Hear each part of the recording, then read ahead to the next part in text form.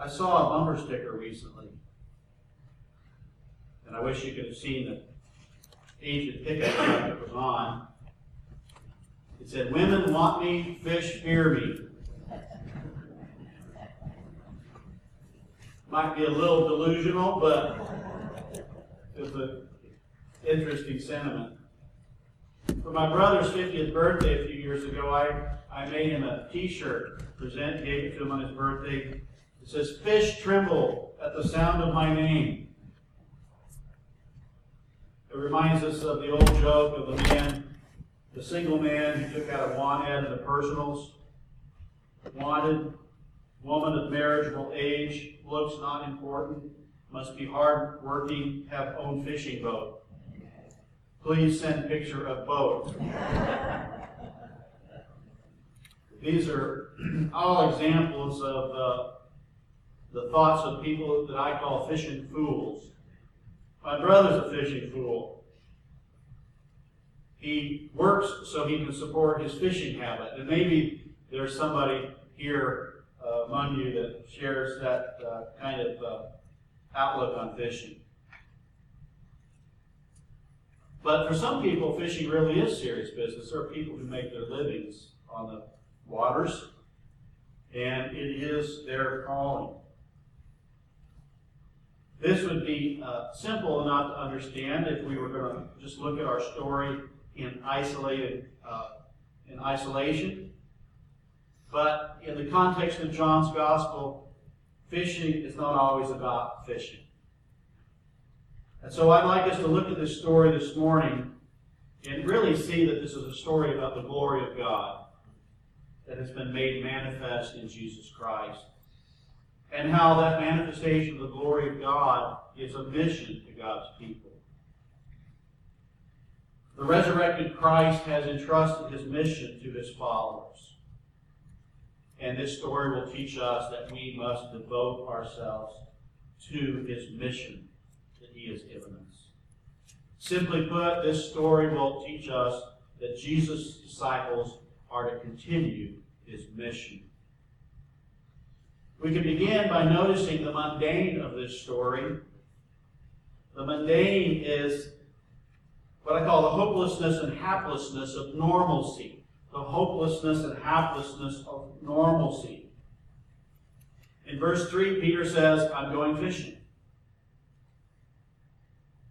Previous to that, he has witnessed the resurrected Christ. Previous to that, Jesus had appeared for the second time to his disciples in chapter 20, verses 19 through 23. He had appeared to them and said, "Peace be with you." He showed them his hands and his side. The disciples were glad. Jesus said to them, "Peace be with you," again. And he said, "As the Father has sent me, even so I am sending you."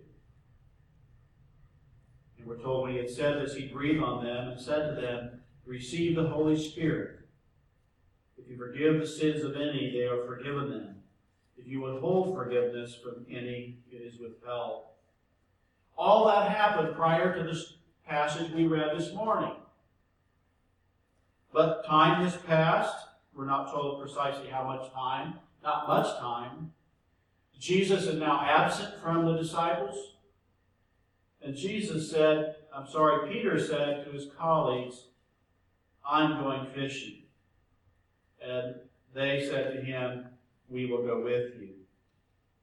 You have in effect Peter attempting to return to normalcy.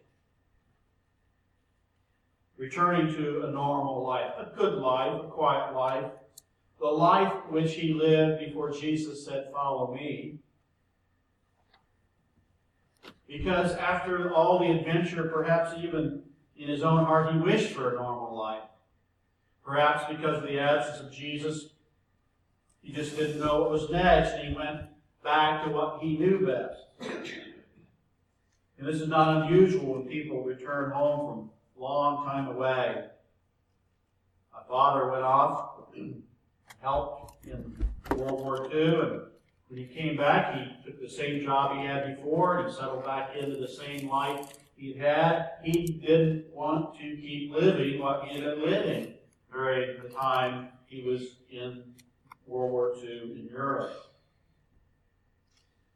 When somebody comes home from the hospital, they want things to get back to normal as quickly as they can. When you come back from a long trip, I remember when my daughter was little, she would go into her bedroom and stack all of her stuffed animals on her bed and count them. It was her way of returning to normalcy. But there are some experiences where normalcy is just not an option. When you go to the hospital and have a baby, there's never going to be normal again in a lot of different ways.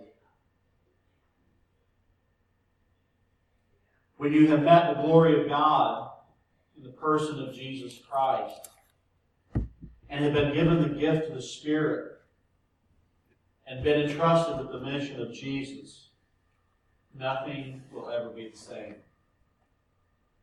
And what I've just described is the experience of everyone who professes Jesus Christ. It's not the experience of professionals. That's not the experience of simply those who go to cross-cultural missions.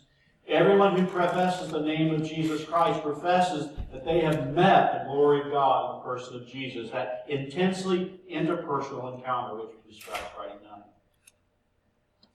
There's no normal. Or at least we should say the new normal is super normal.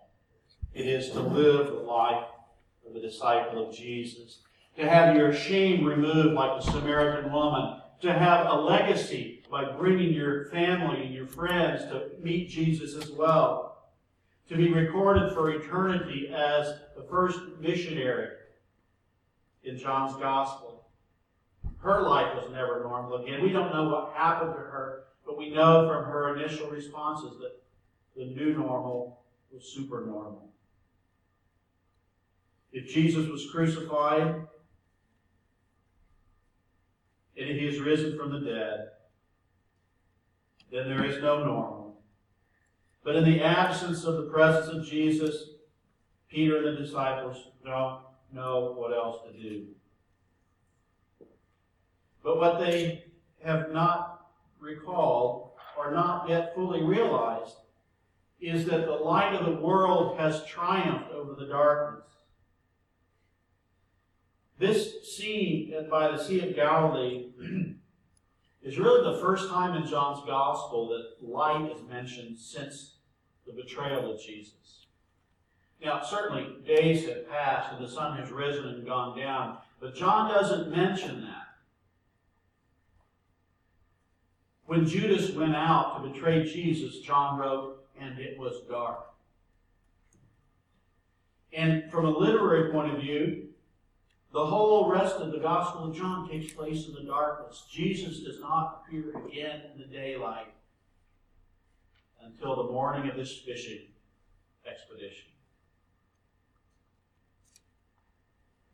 He's kneeling on the shore. He has prepared a meal. And when Peter splashes through the water, finds himself in the presence of Jesus, he sees there is a charcoal fire that Jesus has built. As the day is breaking, as the sun is rising, Jesus is standing or kneeling, as it were, by a charcoal fire with fish and bread. The last time we saw a charcoal fire in John's Gospel, it was Peter who was hovering by it on the night he would betray Jesus.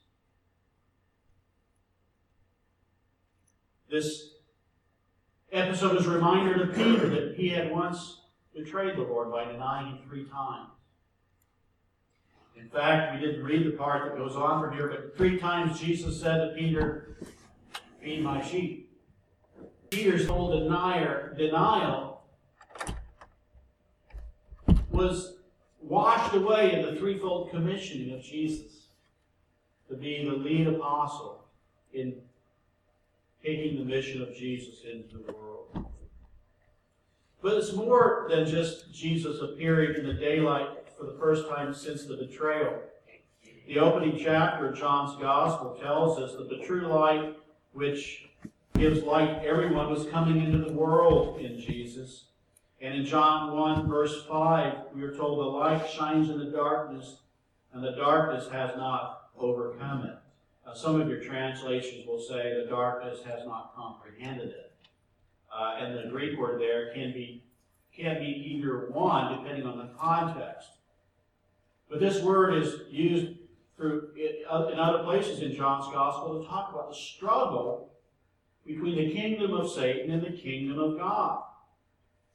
The problem of the world is not simply an information problem. The problem with the darkness is not that it just doesn't understand. The problem with the darkness is that it fights against the light. And John's Gospel begins by telling us that the light of the world came into the world and the darkness did not win. And when Jesus stands on the shore of the Sea of Tiberias on the morning of this fishing expedition, he is confirming once again to the disciples that the light has won, the darkness has been conquered, and that the mission that Jesus gives them is to spread the news of the victory. For us, this means there is no more mundane. There's no normal when you set out to follow Jesus. We gain lives of undescribable significance, inestimable worth.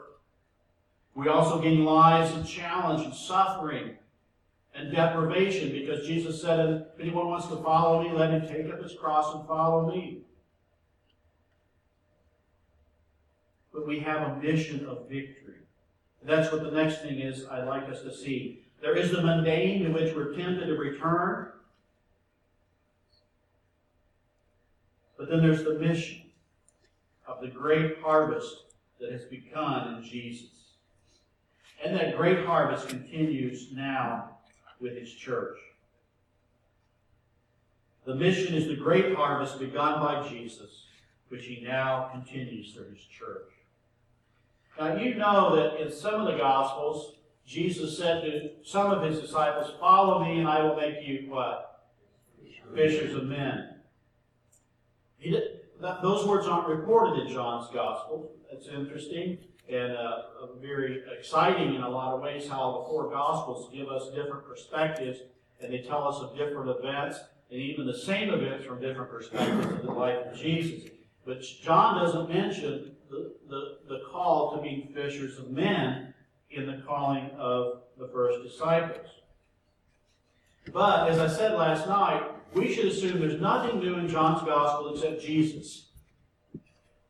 John is so full of the Old Testament that those who would join in the final decisive stage of God's kingdom would be expected to see a fish harvest. And we heard from Ezekiel 47 that the prophet was shown the new temple that God would build, the temple we talked about last night. And this new temple would have a flow of water that would come off this eastern threshold, the water we talked about Friday night. And this water would well up and never run dry, and it would make the dead places live, and it would be lined with trees that never drop their leaves, and there would be a great end-time fish harvest. As elsewhere in Ezekiel 34, God said He would gather all of His lost sheep from the mountains and the places all around, so also Ezekiel's prophecies anticipate a great fish harvest in the last days. The other prophets also anticipated this. The prophet Amos said, "The Lord God has sworn by His holiness that, behold, the days are coming upon you when they shall take you away with hooks, even the last of you with fish hooks." There he's describing the captivity. And the Chaldeans, the Assyrians, were known to hook their captives by leather thongs in their noses. It puts piercing on a whole different plane. And tie them together and lead them off into captivity. You go to the British Museum to see a depiction of this, of the Assyrian emperor that took the northern kingdoms into exile. They would be taken away from the land of promise like like being led away with fish hooks. But Jeremiah said that after that time, he said, I am sending for many fishers, declares the Lord, and they shall catch them.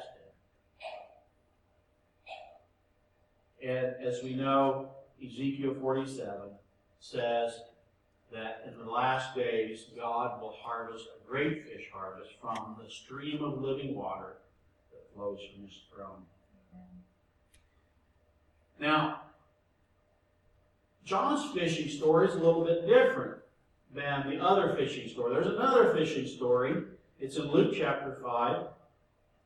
And it comes early in the ministry of Jesus. We don't need to look there. It's familiar enough. If you remember the story, they fished all night. They didn't catch anything. They let their nets down on the other side of the boat. And as they pulled in their nets, there's a difference between that story and this story. In Luke's gospel, we're told the net was so full that as they pulled in their nets, the net began to break. And the point of that story is the harvest was so abundant that it was beyond human means.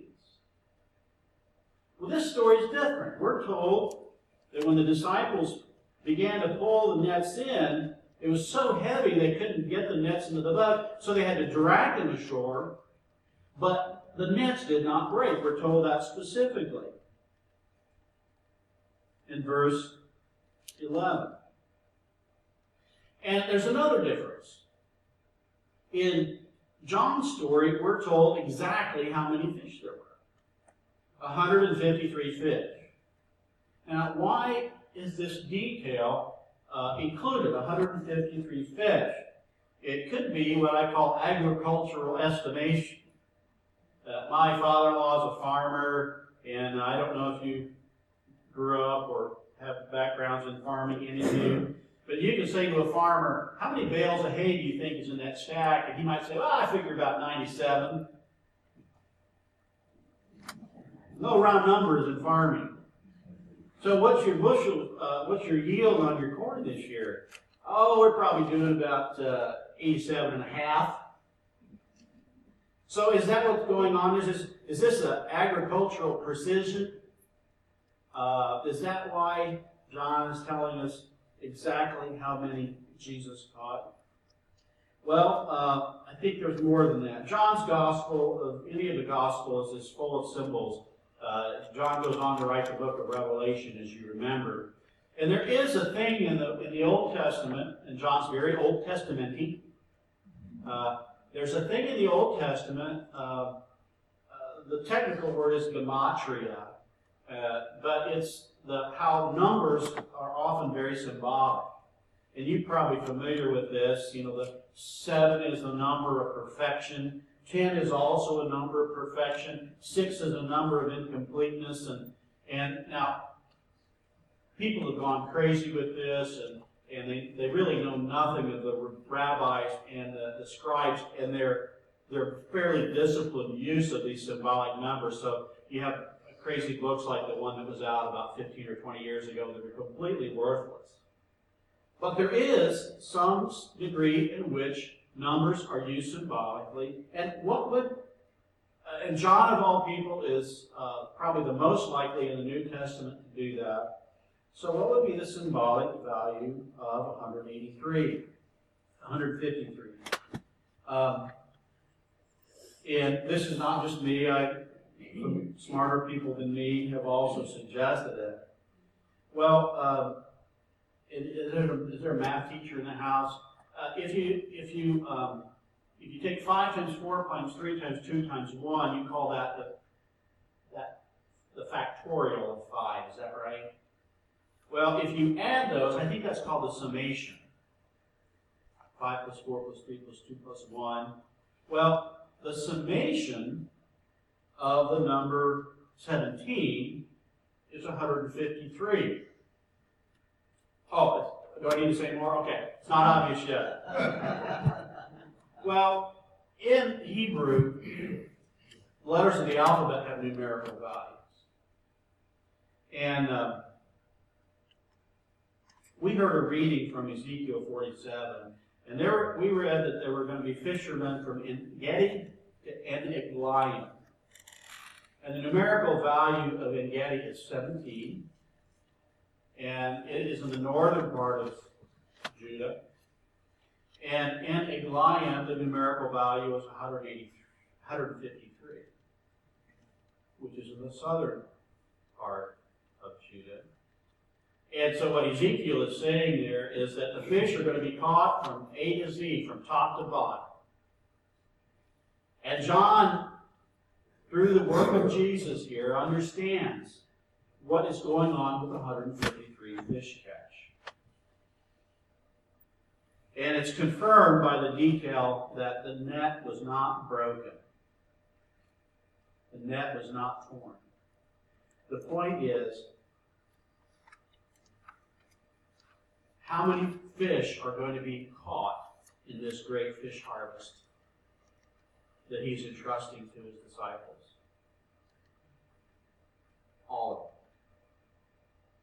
That's the point.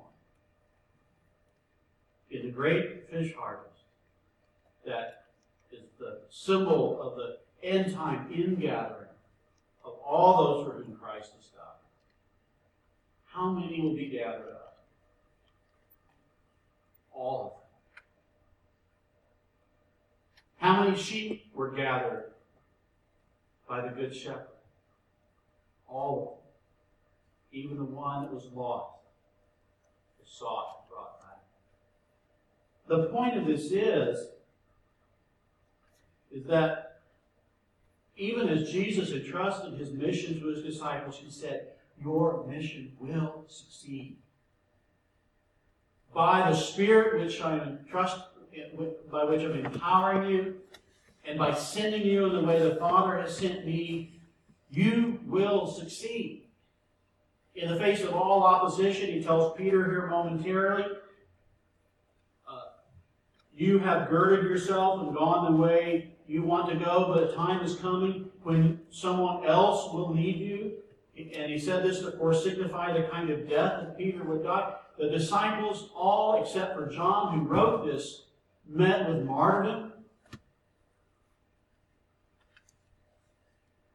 But in spite of all that, you see, and John is writing this at the end of the first century. All the other apostles have given their lives for the sake of the gospel. But John, remembering the words of Jesus, great fish harvest, the great end-time gathering of God's people will be completed. Now, what is it like, then, to imagine going on a mission in which you cannot fail? You see, and that's the message for us. When we think about mission, we are sent on a mission in which we cannot fail. And the only form of failure we can commit is our unwillingness to participate, because we go back to normalcy. We don't accept the mission. Instead, we accept the mundane.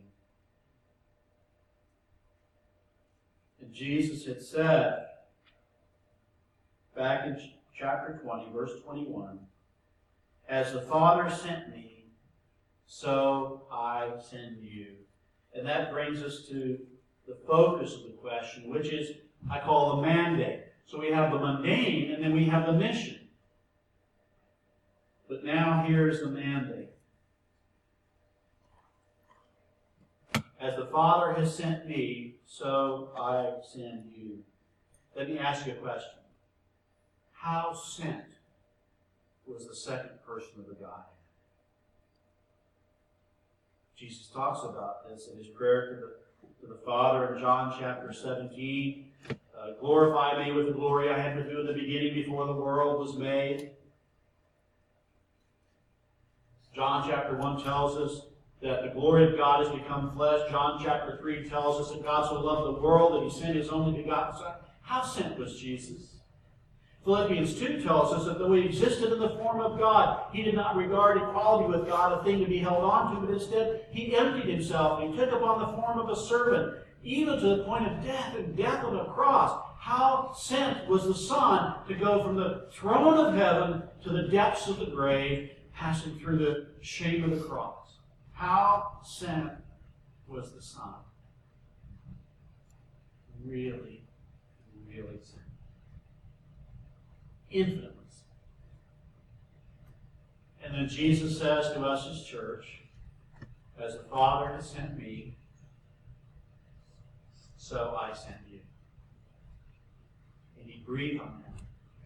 He gave them the Spirit of God, the living waters that will never cease to flow out of us because of the gift of salvation. The Spirit and the gifts are ours, Luther wrote in his hymn, A Mighty Fortress. And therefore, nothing can prevail against the Word of God. This scene takes place by the Sea of Tiberias. One other time, Jesus handled fish and bread at the Sea of Tiberias, and he fed 6,000. And there were 12 baskets left over. Now, as he broke and gave that bread to his disciples by that same sea, he's doing so to entrust them with his mission. The mission of Jesus is continuing in his church. In fact, as one has so biblically and well spoken, a church without a mission is as much an aberration as a mission without a church. Some years ago, I was speaking at a church in Ottawa, Illinois, on the beautiful Illinois River, the twin cities of Ottawa and LaSalle, Peru. Nobody been there? In central Illinois. And there was a men's luncheon one day at that event where I was to speak. And as I was riding to the luncheon with my host, I said, so where is the luncheon being held? And he said, well, it's being held at the Ottawa Yacht Club, Ottawa, Illinois. And so I was curious. I said, oh, how many yachts are at the Ottawa Yacht Club? He said, oh, there are no yachts. No yachts at the Ottawa Yacht Club? And he said, well, there used to be years ago. You know, people would have their boats there, and they had a nice dining facility built and a clubhouse and all that. But yeah, the Illinois River's dirty. Nobody goes on that river anymore, let alone ski or fish. So we just go down to the yacht club. I said, well, what do you do at the yacht club? Well, we eat together. What else do you do? Well, we have bylaws and we elect officers and keep minutes. And what else you do? Well, sometimes people rent it out for weddings and other kind of special family events. I said, but no yachts. That's right, no yachts. And I got there, and it was a beautifully nautical, theme-decorated club. Had brass fittings and nets and corks and all kinds of nautical things. But guess what? No yachts. And so I had to think to myself, as I ate my chicken cordon bleu, what is a yacht club without yachts? But you know, since then I thought, you know, that's probably a pretty fair picture of the church. We get together, we elect officers, we keep minutes, we eat a lot. Sometimes people rent out our buildings for weddings, other special occasions. But do we have a mission? And even if we believe in missions, as I said last night, sometimes we want that to be somewhere else rather than here. Jesus has entrusted to us an inevitable victory.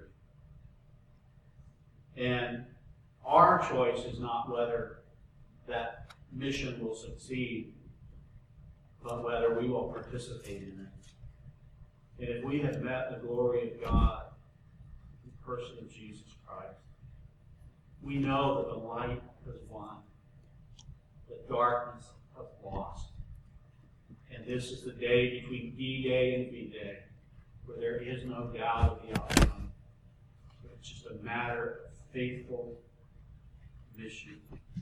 May God make us able and willing to carry on with the commission of Jesus here as well as abroad. Let's pray together. Lord Jesus, we thank you for not standing far off, but instead becoming like us in the flesh to save sinners. And we ask you to give us confidence that we cannot fail because you cannot fail.